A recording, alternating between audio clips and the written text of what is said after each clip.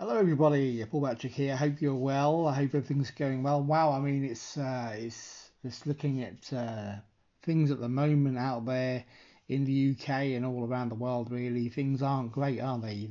There's a lot of doom and gloom about, which is not good.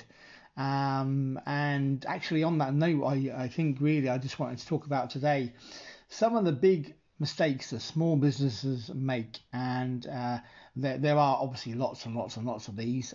It's not always easy to identify them as mistakes, but I wanted to share with you some of them today. I'm going to share four with you today, and then in part two of this, which will be coming along soon, we'll share the other four. An interesting notion. I don't know if you realise there are mistakes that you can make at various stages of your business growth that can slowly kill it for months or even years if you don't watch out for them. Things that you do, which you think are the right things to do, possibly because you haven't got the right advice, or you haven't got the right team, or you yourself haven't got the right the knowledge required to actually build your business in this way. So you make these mistakes, and they can actually, a little bit like, I guess, cancer in some ways, they can be festering there, or a disease can be festering there for months and months or years and years, and they have a huge effect on your business. So these mistakes, they do exist, and they're not just reserved for uh, startups or rookie companies. Many working businesses, including those that you might think are successful from the outside, because they've been around for years and years, they often still make these mistakes. So just because you have been around a while, you may actually be having these mistakes. Now you may still be doing okay, but if you can identify these mistakes and actually eliminate them and turn things around, you'll be doing even better. And although some of these big and sneaky mistakes that aren't always obvious seem to be aimed more at the service type companies. So if you're in a service company, if you sell services as opposed to products, sometimes these might seem that these mistakes are only actually relevant for them, but actually they're not. They fit almost any type of business in any type of industry. I've seen them over the time in various different companies that you wouldn't expect. But I've done my best here to really give you some examples of these types of mistakes, so that maybe it will help you identify within your own business if you're actually doing these things. And obviously then it's a case of, can we turn it around? What can we do differently to get rid of those and actually improve? So let's dive into these mistakes. And number one on the list is actually a big one: underestimating the time it takes for a project or service to be delivered. It sounds crazy, but actually, this happens a lot. It's a big one, and it pertains mainly, of course, to service companies, but it also can pertain to companies that sell products. So this might be the time it takes to deliver, the time it takes to create, manufacture, and things like that. And it's this is really obviously a service companies. If you're a service based company, this is your bread and butter. So this is vitally important that you can deliver on time, as you said you will, because otherwise a client won't be happy. You may have penalties involved, and it can really cost your business in many ways, not least in reputation and things like that if you don't get it right, and also repeat business, of course. So if you don't estimate your time to perform each and every service in your repertoire, you will get burned. There's little that you can do about it, but bite the bullet and really learn from it. So you really must ensure that you do that, and one of the ways to do that obviously is to trial, to trial and make sure that you actually almost role play the actual service to ensure that you bang on. Never guess. You can't guess and estimate. And also sometimes if you're involving other businesses or other people that you rely on to deliver some of the project or service or product, then of course you must make sure that they're on board with you as well. And one of the best ways to estimate the time is to do it once yourself, as I've just said, or watch your best employee do the task, and then throw in a little fudge factor on top of it, I like to say. For product companies, time can become an issue with logistics as well, and things like that. So do be aware of this. So that's number one. Number two, not knowing your company numbers or incorrectly setting your prices.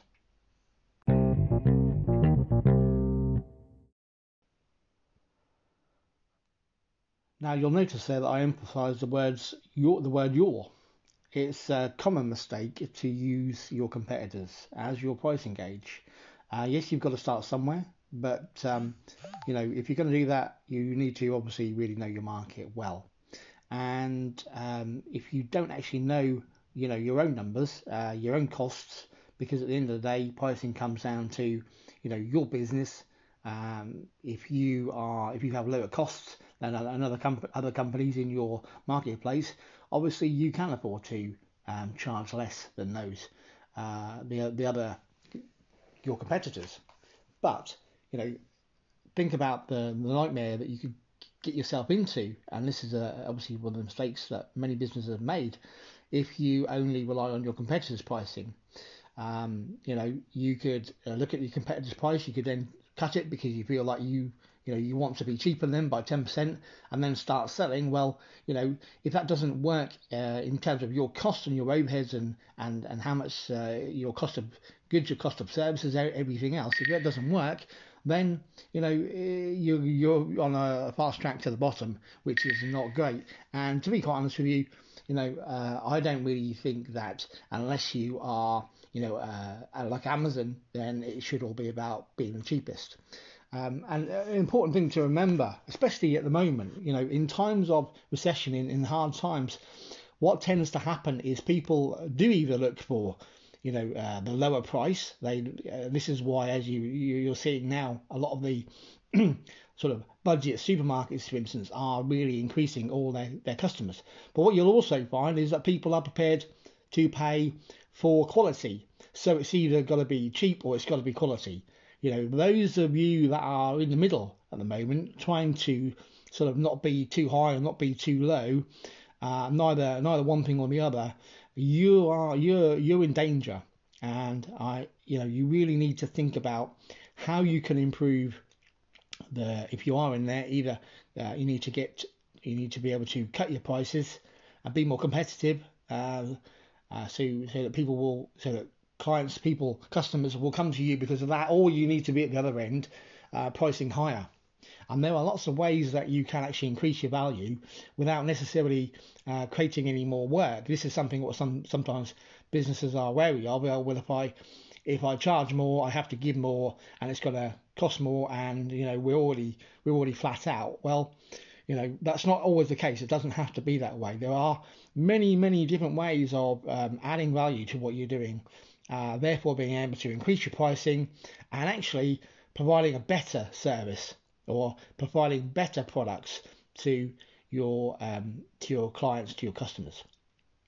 And if the competition has a really bad pricing structure that you're following the coattails of, or using as your barometer, and they're barely making even money or even losing money, then you're in trouble. You're following them straight to the bottom. It's going to be a case of who gets there first. And as I've just said, if your costs are more than theirs, then you've got a problem there as well. You can use competitors and make sure that you look across the board to, rather than just using one. It's the old thing, when you get your house valued, you never have just one estate agent out to value it. You have two or three or four, so that you get a broad spectrum and different opinions, so that that roughly that you're in the right place. Then you can use that as a starting point, but you cannot base your whole pricing strategy and your own. You need to know your own company numbers. This is really where it should be coming from. So that is number two.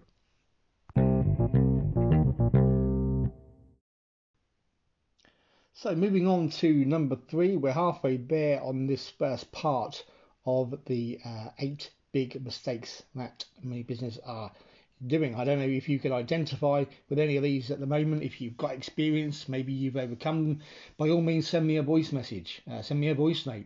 You can do that, and I'd love to hear your opinions on these things. And maybe if you've got any advice for our listeners out there, you can obviously I will mention you if you want to be mentioned. If you don't, then obviously you can say that.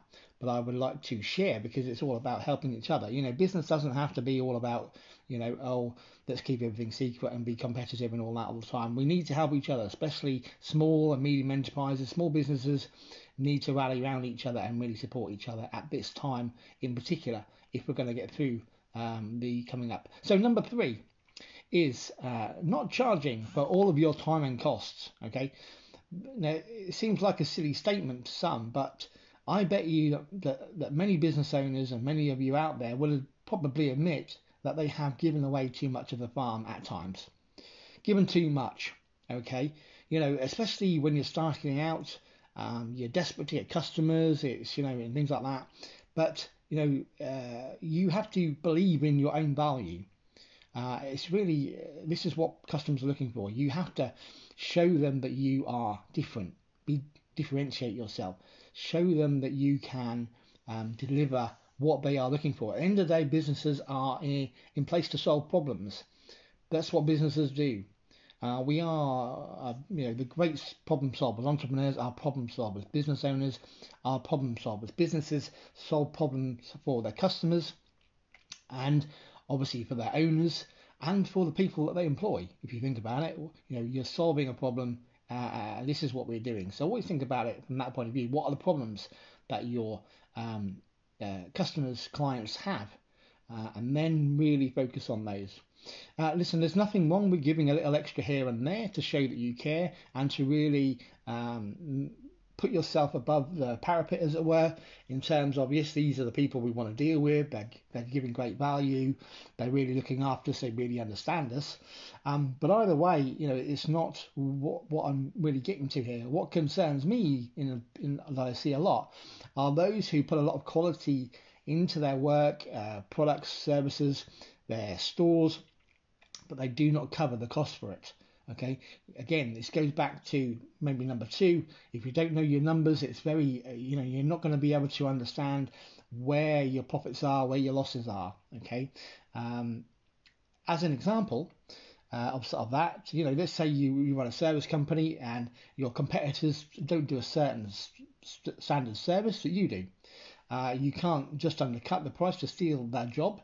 You need to have that cost covered in your rates and advertise the fact that it comes with the price up front.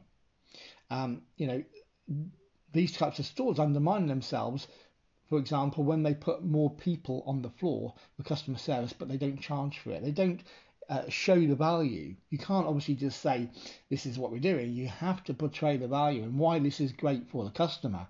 What it means, Mr. Customer, that because we've got more people on the shop floor, we're going to get you out of the door 30 minutes quicker than our competitors, and that's a guarantee. If you put a guarantee on it, fantastic, and it's going to be an attractive guarantee to somebody who, we're all busy. Time is one thing that they don't make any more of, as the saying goes.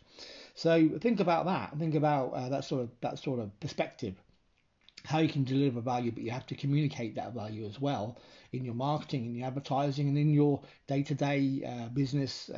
You have to ensure that your staff are understanding that we're in the problem-solving business, we're in the delivering value business here, and this is really the way that we portray ourselves to the customers, to the clients.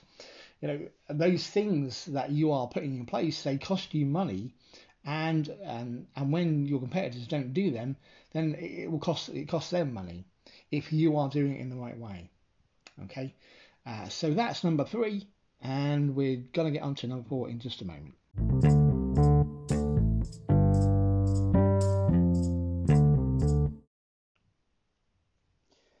So as we said, this is part 4. Part 4 is all about not getting paid fast enough, not getting paid.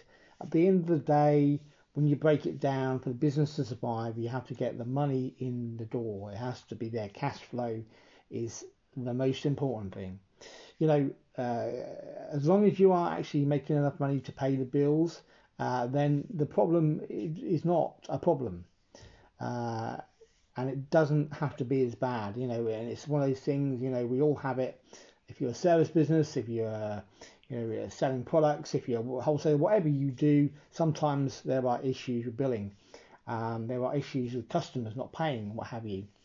But a couple of things, a couple of simple things really. You have to bill your customers promptly, and you have to set the expectations. This sounds obvious. Yes, we obviously want to be flexible. We want to be kind. We want to be nice. We want to be good people that people want to do business with. But ultimately, we provide a service or a product or whatever it may be, and we need to get paid for that because we have our costs. It's not free for us to put forward to provide what we're providing. And it's actually very common for small businesses not to have procedures or systems in place that actually get the invoices generated, get the invoices out the door in a timely fashion, and systems and procedures where those invoices are actually, followed up. And, if necessary, you have to send the boys round, for want of a better phrase. Obviously, we're not sending anybody around to do anything in the real world. But ultimately, customers and clients need to understand that they have to pay us. So you need to do that, and you can't accept people not paying you. It's not on. If necessary, obviously you have to take it to debt collection. Then that's what you need to do. Do not be put off by people that, I just need another few and just need another. It goes on and on and on, and ultimately you're the one that's missing out because every penny that you're missing and all the time that you're spending, that is obviously belittling and actually diminishing the value that you're taking in return. And it seems unlikely that ultimately we're here to get paid. We're doing the work. We want to get paid. It seems unlikely that businesses would not do that, and we would not have these processes and systems in place. But it is actually quite common, and they can always be improved, like anything else. And it's like a lot of things. If you focus on it for a period of time, if you have an issue with non-paying customers or customers not paying on time and things like that, then it's something that you really want to focus on, because what you focus on actually changes and you will see results. If you just let it go and you just take it assume it as one of those things, then ultimately you're going to be the one that pays it. You're going to be the one, and your business and your employees, your staff, your family ultimately will be the ones that pay the price for the fact that you didn't actually focus on this in time.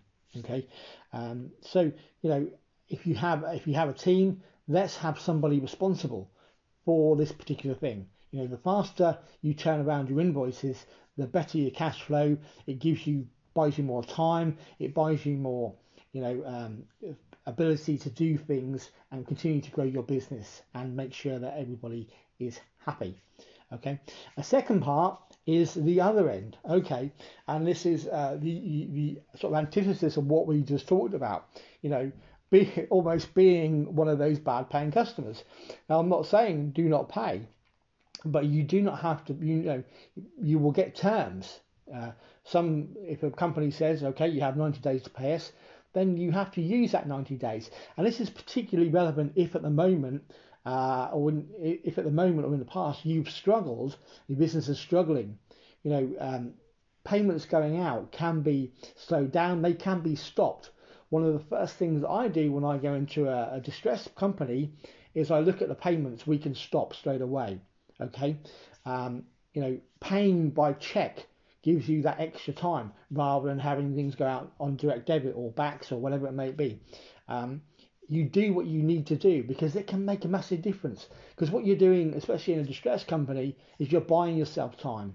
Okay, so don't be overly quick to pay your bills. Okay, do it as slowly as you possibly can with vendors, and don't pay employees on a weekly basis or fortnightly basis.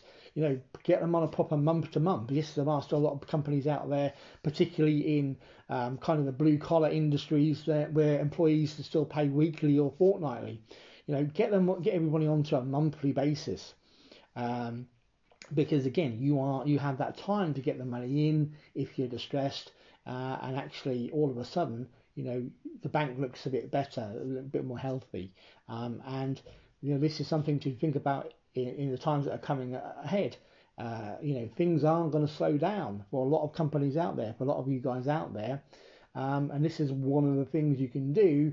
A little bit of kind of financial engineering, which will actually, give you more time, because ultimately it is time. And one thing I will say, in terms of being a distressed business or getting into trouble, a lot of companies don't think that they're actually in trouble. But I can tell you that, the actual definition of insolvency is not being able to pay their bills when due. Okay. Now, if you look at your own cash flow, your own balance sheets and things like that, if you see that actually, if these bills become due, we can't pay them, and you're reliant on money coming in, then you are technically insolvent to a point of view. I'm obviously not a insolvency practitioner or anything legal like that, so don't take my word for saying, but it's a fact. You can look it up yourself. So it's important to really use your money wisely, use it cleverly. It's not just a case of what's coming in, what's going out. How can we manipulate that to suit our business? But yeah, get paid, not getting paid fast enough. Cash flow, it's one of the biggest problems we have. So listen, guys, I hope you enjoyed the first 4 parts of this series. I will be back next time with part 2 of this particular one, where I'll talk you through numbers 5, 6 and 7. Just to give you a heads up, number 5, we'll be talking about systems and procedures. We'll be talking about spending advertising money and things like that. Number 7 is we're spreading yourself too thin, something that we perhaps alluded to earlier. And then number 8 is obviously not getting help soon enough, in whether that be as a coach, consultant, or whatever it may be that you need help with, or some member of staff or somebody to come in and help you. It's a common reason that business has failed. So we'll be going through those in obviously much more depth next time round. I really hope you enjoyed it, and please do send me a voice message or email or whatever it might be to let me know how you felt. If you've got any questions or anything about anything that we talked about, please do reach out. I am here to help, and I look forward to speaking to you next time.